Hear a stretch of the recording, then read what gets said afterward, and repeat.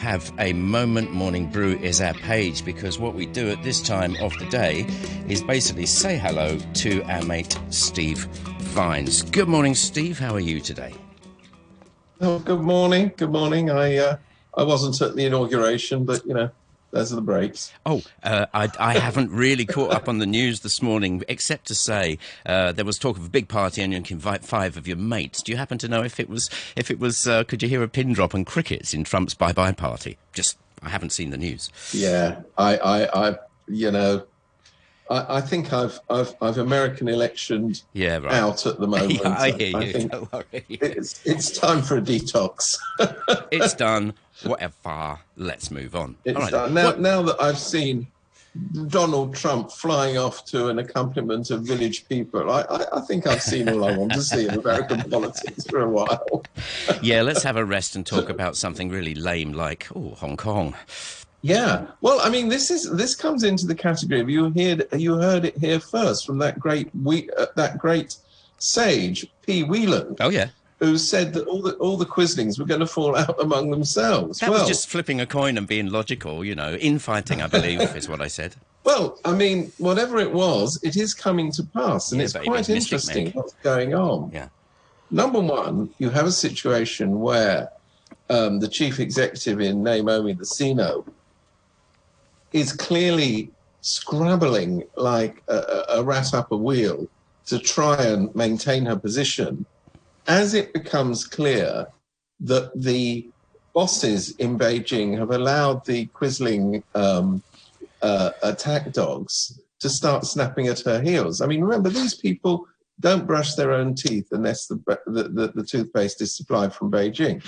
So they've obviously been allowed to criticize her and to start, ramping up the, is she all right for the job? Have you noticed it gently kicking up over the past few months, bit by bit? Yes. Yeah? Yes. Okay. And now we've reached a situation where, over some quite interesting policy divisions, there are now public dissensions. So you've got Regina Ip in one corner, who would scramble up a tree backwards if she could to become chief executive, trying to play the loyalty card by calling for all holders of the British National Overseas Passport to either, at one extreme end, lose their right of residency in Hong Kong. That's an interesting concept. Yeah. But at another level, perhaps be barred from all forms of public office, be told that unless they front up and give it up, that's curtains for them. Then you've got CY Leung,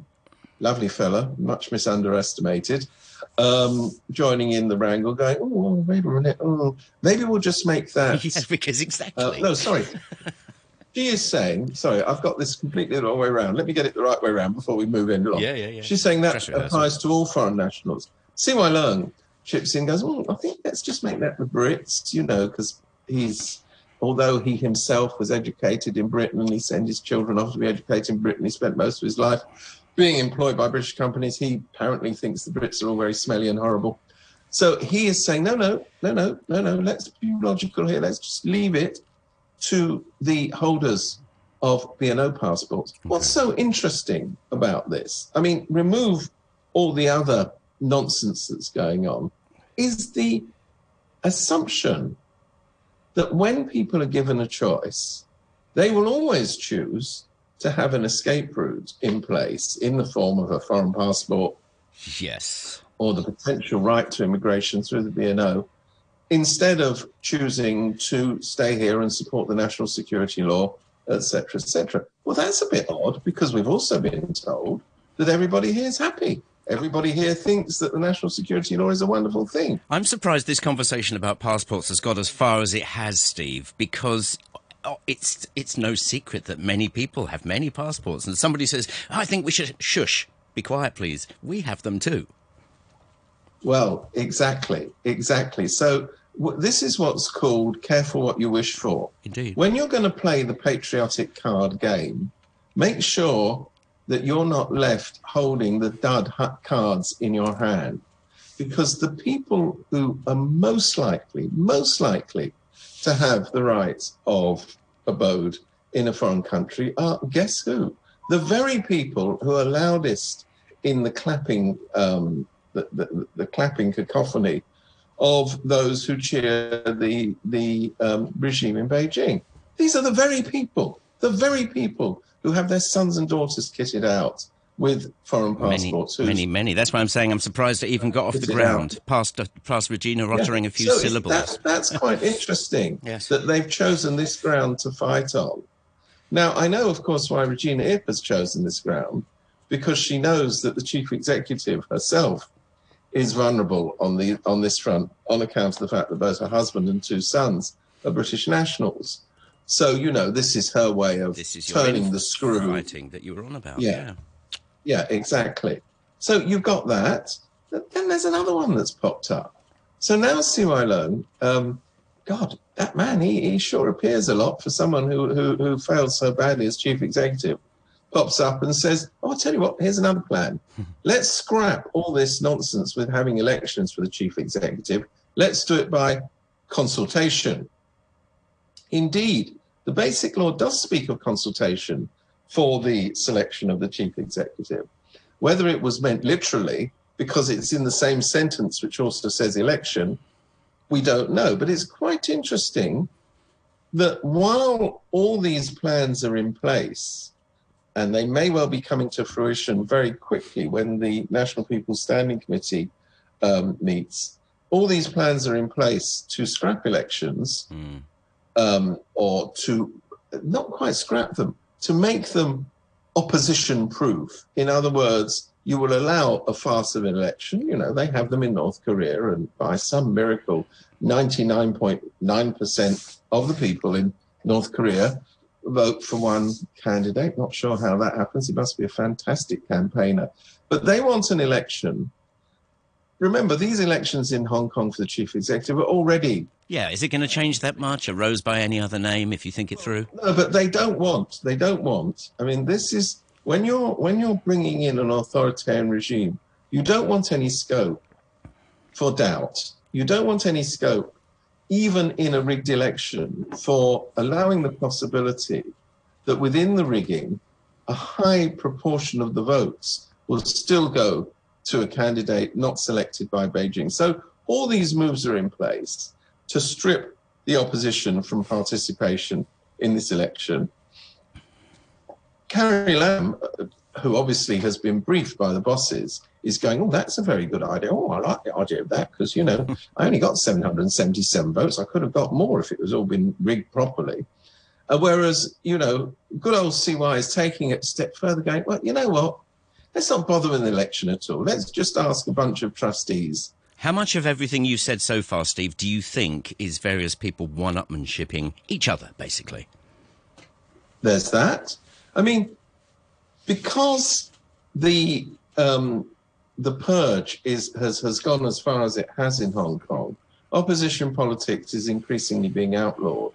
The real action in terms of the ruling circle is within itself. And inevitably, in these circumstances, you don't have massive disagreements about policy as such, but you do have jostling for position. These are for personal issues. They didn't join the game, to be standing on the sidelines. They joined the game for benefits. Yeah. They joined the game for status. They joined the game for glory. So, they're jostling away like mad. Now, before, they were actually forced to confront the issues as such. But, they now feel, the pressure's off. We've defeated the Democrats. They've all gone away. This is all nonsense, but this is how they think. They've all gone away. There's nobody on the streets. Let's do what we're really good at, and that is promote ourselves. And there's another aspect of this which is coming up, and it will be on your screens very soon, as we say in movie land, is the coming battle between the administration and members of the DAB and other Quisling parties who are now starting to realise, a bit belatedly, but they're getting it now, that the depth of the economic crisis facing Hong Kong cannot be solved by the government coming around every 2 minutes going, no relief for the poor, no relief for the poor. They're now becoming quite aware that with the unemployment figures rising, with businesses collapsing, etc., if they are to remain even vaguely popular parties, and remember, they even though they can change the system to guarantee their election, they still actually want to have popular support. They've got to at least be seen fighting to get the government to pay better relief or make more provision for relief for the average Joe in the street. And, you know, the government is saying, oh, we're so poor, you know, we've got land power to develop, we've got a new airway, a new runway to be built at a time when nobody's going to be flying in planes. I mean, you know, we've got a new high-tech centre to be developed on the border with Shenzhen. You know, yes, it's true. They have all these massive vacuum cleaner projects which will suck money out of the reserves. But there is a priority here and now. I would say today, when people have been thrown out of work, when people are on short time working, when businesses are collapsing by the day, this headline figure of 6.6 people unemployed doesn't even begin to reflect the real tragedy of unemployment in Hong Kong, because it doesn't take account of all these part-time workers. So all I'm saying is there's a very, very real immediate problem. And even within the Quisling camp, there's a growing realization that this creates a hotbed for discontent. In the government, of course, where everybody is paid their salary, where they're still swanning around in their limousines, where they're still living in their big apartments, where they're still in these massive offices with hot and cold running secretaries making them cups of tea, they're going, I don't really understand. Is there some problem? I mean, no. It's fine. I'm still getting my tea delivered at 10:30 on the dot in the morning. You know, there's a disconnect. I mean, remember, Hong Kong is being led by a chief executive who doesn't even know how to get onto the mass transit system, who in the middle of the crisis was worried about whether she could get her hair done or not, who in the middle of the early stages of the crisis was agonizing about how she could go out and buy a loaf of bread because she hadn't quite done that before. I mean, you know, Hong Kong's not being run by people who have any concept at all of the reality on the ground.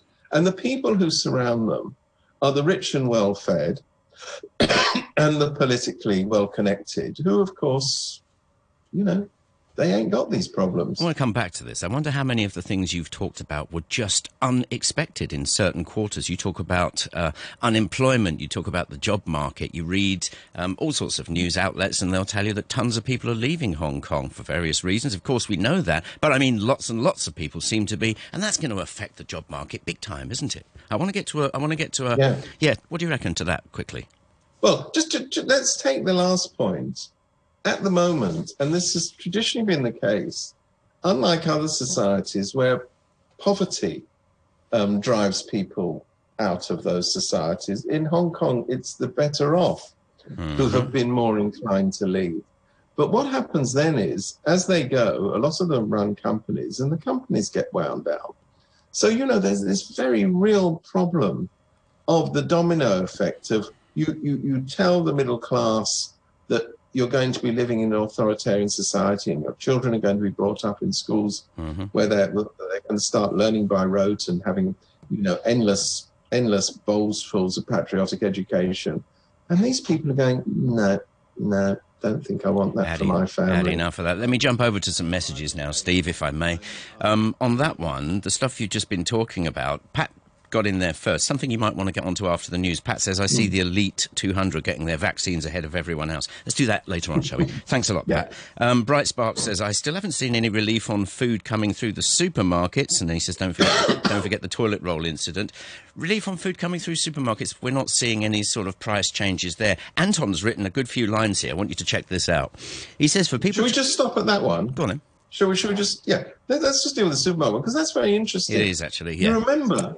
When all that money was doled out to employers to keep people on the payroll, among the biggest beneficiaries were the two supermarket chains who were doing booming business. You know, that money was really desperately required by particularly the catering industry and what have you, who were devastated.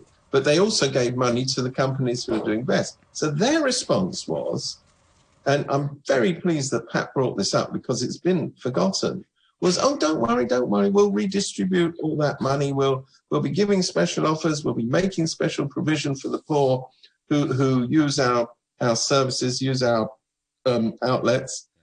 Well, what has happened to that?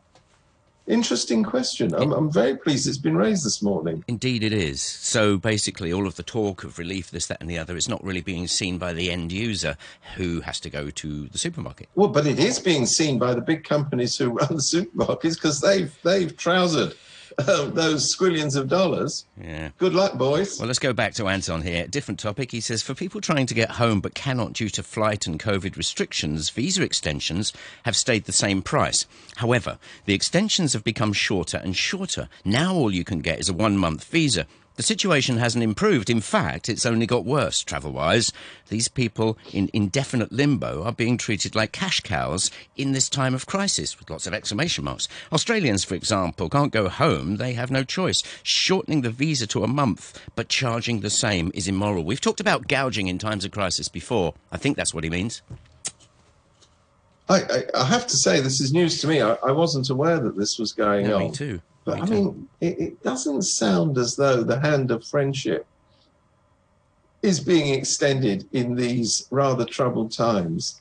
And I know I know it works the other way round with people who have been residents in Hong Kong who are having difficulties coming back. So, you know, I know this is happening all over the world. That doesn't make it any better. No, it doesn't. If you're the individual concerned. It really doesn't. But if there is this visa gouging, you know, shortening the time and then demanding more and more money up front, I suppose the government says, well, they're all a bunch of foreigners anyway, so, you know, what the... Yeah. Well, we've gone on about this before. You go to some... Yeah, exactly. You go to some places, particularly in Asia, and you get off the plane and there's like a kiosk. It says, buy your visa here. Then you find out you didn't really need that visa in the first place. And they haven't said you must have it. They haven't said you mustn't have it. But you cough up your $20 and it goes straight in the bin, in their bin. I always remember that the Cambodia, or Kampuchea as it's called this week, had a particular good visa racket. Yeah, they did. They had a bit of trouble raising money because no one was paying taxes. But the visa racket, that was a good one. I'll tell you what I'm going to leave you with before the news. Bright Spark is back. He says hotel prices are going up. And that's interesting because have they realised that this quarantine lark, it's a good spinner? Do you think it's that?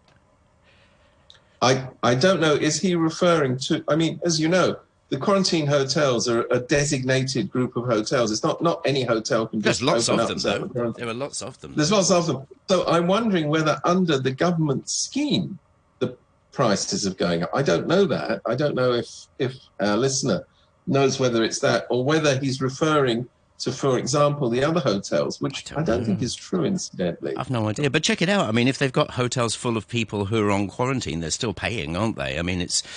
No, but the point is they have no choice. Yeah.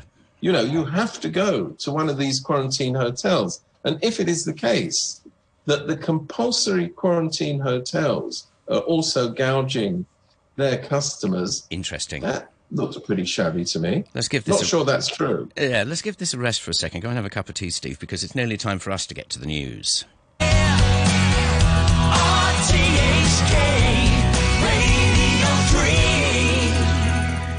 Well, Steve Vine's still with me, 28 minutes to 10 o'clock. I've got one question that I'm going to get in afterwards, Steve. A bloke wants to know if you know what you think about the possibility of the Bauhinia Party stepping into political void within Legco. Just put that in the pipe for a bit. Where do you want to go? Well, shall we just pick up on one of the emails that was just lightly touched on before the break, which is about the 200 members of the various... he said elites in inverted commas. Consultative, blah, blah, blah, committees, who are going to be the first people in Hong Kong to get vaccination. Remember, nobody in Hong Kong, to the best of my knowledge, including frontline health workers, including teachers, including members of the discipline services, all of whom have no choice but to work in circumstances where they come into contact with a wide range of problems. None of them are getting priority. The priority is being given to members of the various quizzling bodies who are going over to Shenzhen this week to have jabs. I mean, great planning great. Yeah, but which vaccine are they going to have, Steve? That's the big Magilla. Now, this is the really interesting question. So, remember how we were told, and by the week, history gets rewritten on this, that the vaccine of choice for Hong Kong was going to be the Sinovac, because it was very wonderful and very lovely, and who wouldn't want it? Almost as good as the Russian Sputnik vaccine. That's a joke. So now we discover that Sinovac's effectiveness could be not slightly less than that of other vaccines, but humongously less than other vaccines. So the very fine medical experts who are in the government's embrace have come up and said, oh, well, you know, tests are not equal. My granny once had a test, and, you know, you never know. She can't compare apples with pears. Well, actually, you can compare apples with pears. You can compare apples with apples. The whole point of an international forum for comparing the effectiveness of vaccines is precisely to compare which vaccine is most effective in combating a common disease. So actually you can make that comparison. And Sinovac, which has repeatedly promised to provide third phase testing, which is convincing, has failed to do so.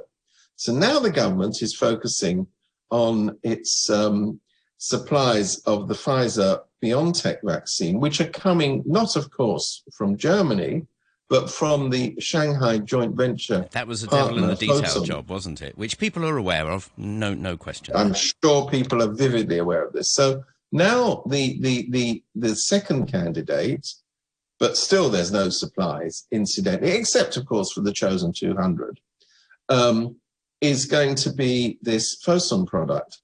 I don't know, and actually I'd like to hear, because I haven't heard this from any of the great medical experts. I'd like to know whether the vaccine produced up by the joint venture company in Shanghai has been tested in the same way as the parent company's original vaccine in Germany. I think people would like to know that. I also think, because we keep getting this confusing evidence about vaccines and the government's absolute obsession with making sure that Hong Kong has a mainland-made vaccine first for political reasons, nothing to do with medical reasons. Is that still on, by the way? Well, if the first one is going to be the Fosun, or Fosun, I'm not quite sure how you pronounce it, vaccine, yes, it is. So let's just see how that's panning out. What we do know from opinion poll evidence is, because of the lack of transparency about these mainland-produced vaccines, is the level of take-up is likely to be much lower in Hong Kong than it is in other jurisdictions. That's a big, big worry. I want to go back to Pat's thing for a second. Sorry, Steve. Go around and source other vaccines. So he said, oh, the 200 elites are going to go first. Now, I mean, let me put it this way. People have been saying, go on then, you try this stuff first. Well, they are. So is he saying they're jumping the queue, or is he saying, well, they're doing what they said? I think he's saying they're jumping the queue. But I mean, you know, look, for all I know, there's nothing wrong with the Fosun vaccine. I just don't know. But the problem is nobody else does in Hong Kong. Why isn't this vital piece of health protection being played out much more transparently in the public arena? Because they don't know, maybe? Once we have that, people are not stupid here. They will say, that's the evidence. Fine, I'll go along with the evidence. What isn't happening is a transparent display of the evidence. And, you know, like everybody else, I'm slightly worried about what gets pumped into my system And you still have a choice on that one, right? Well, do you? Question mark. Well, do you? I mean, that is the problem. At the moment, first of all, there are no vaccines available in Hong Kong. The second question is, well, will we have a choice? I'm not entirely sure. That's a massive can of worms. To pump or not to pump. Yeah. But I'd like to see that there was a choice of the actual vaccine. Yeah, all right then. So just a sidebar here from Alan. He says, Ray ripping off Australians with shorter visas. He said, since Beijing has taken every opportunity to mess with Australia, I'm paraphrasing what he said, it's very likely simple spite. Horatio, interesting one. He said on our Facebook page, join us for the next 5 or 10 if you want. He says, Tam Yu-chung already said last night that he'd been vaccinated in China with the Chinese vaccine, reported in local news last night. So people have been saying, all right then, you go first. Well, he has. You know what I mean? I wonder whether his 2 sons in Australia have been vaccinated as well. Just saying. All right, then. Oh, Kat gotcha. Just Kat here. She says, even if pro-Beijing politicians take the China-made vaccines first, people in Hong Kong will still be hesitant to follow suit. That's interesting. I mean, the lead by example thing, they don't care. Well, I mean, then you have to have credibility in the leaders, don't you? I mean, this is where the whole system has come into jeopardy, because the credibility of the Hong Kong administration is so low. The trust in the leadership is so low. So if they say, trust me, I'm chief executive in name only of Hong Kong, people go, yeah. So the feeling seems to be that even if this vaccine is fantastic, I mean, no worries whatsoever, what are you worried about? It's almost like the horse has bolted once again because there's so much chit-chat and confusion. It really is. I mean, credibility is hard to achieve and easy to lose. That's a kind of old saying. Very easy. It happens to be true. Yeah, especially today in the era of social media, when people can write. And you look pretty what's much what going they on like. in this. you look what's going on in this world where we're supposed to be having confidence in the people who are tackling the virus. You have an official from the Centre for Health Protection, who shall remain nameless, that would be Raymond Ho, who steps up and says, I mean, this is unbelievable, in the middle of the pandemic, who steps up and says, oh, these ethnic minorities, no wonder they get infected. They've got... That was unfortunate, wasn't it? Very. Unfortunate, I would say so. No, I mean... they... Yeah. I mean, sowing division among the population, great strategy.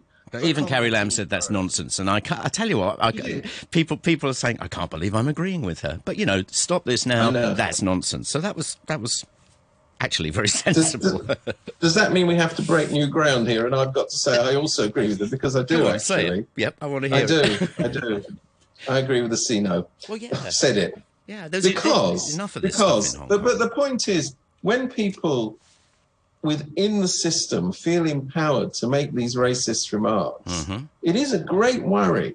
Has Raymond Ho been disciplined? I have no idea. I've not heard of it. But, I mean, this is an outrageous thing to say in the middle of a crisis. What he's basically saying is these blank ethnic people live in poor housing. No wonder they're... back to where we started today. Back to where we started. You're saying that because you have an inadequate housing stock in Hong Kong, which grand people like Raymond Ho are doing nothing to improve, the victims of this situation are to blame for their circumstances. It's disgusting. It really is. I am pleased, incidentally, I'll just say it again, that the chief executive finally stirred herself to say something that was right. And she did on this instance. But she needs to think about why people in her administration feel confident enough, without facing any consequences, to be going around making racist statements at a grave time. And we are in grave circumstances right now. It's staggering. So, Horatio says, not unfortunate, embarrassing. I was being ironic. I exactly know what you mean. Bright says the world credibility is not good, but I thought China was doing a lot of testing in Brazil. If I may, I want to go to an actual telex, an actual email. This is from Jeff, who says, I spoke to our medical experts and they tell me they are not allowed to give the patient details of which vaccine they are giving to the patient. So even after the vaccine, you will not know which one you had. There you go. That's reassuring. Here's another one from, this is from Richard. He said, I'm a CX pilot, haven't flown a jet in 11 months. Third runway, why? There you go. Well, ain't that a fact, Richard? I mean, it's not just, I'm very sorry, incidentally, that like other pilots, he's not in the air at the moment. I mean, like a lot of unemployed or short-term working people, this is a tragedy. But it's not just that there's no traffic at the moment. It's if you look at any projection by anybody who can read and write within the aviation industry, they're all saying the problem will not solve itself within weeks, months, or even a few years. Mm-hmm. There is going to be a permanent reassessment of the way people use air travel, and it will reduce the number of flights around the world.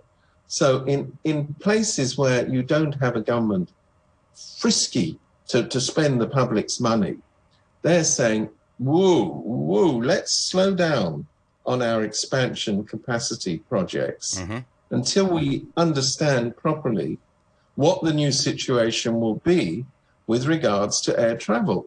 This government is going full steam ahead because, the old bureaucrats' answer is, well, we're doing it because we started.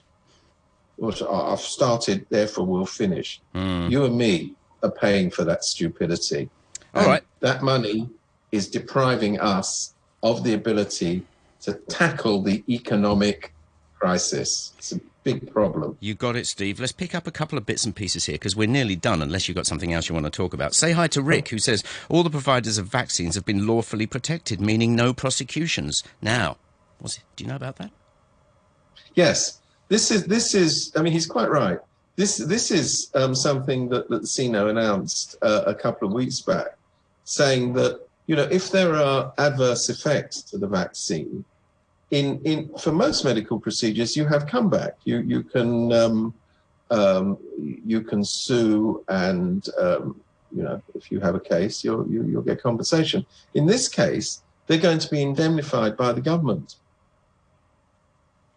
Interesting.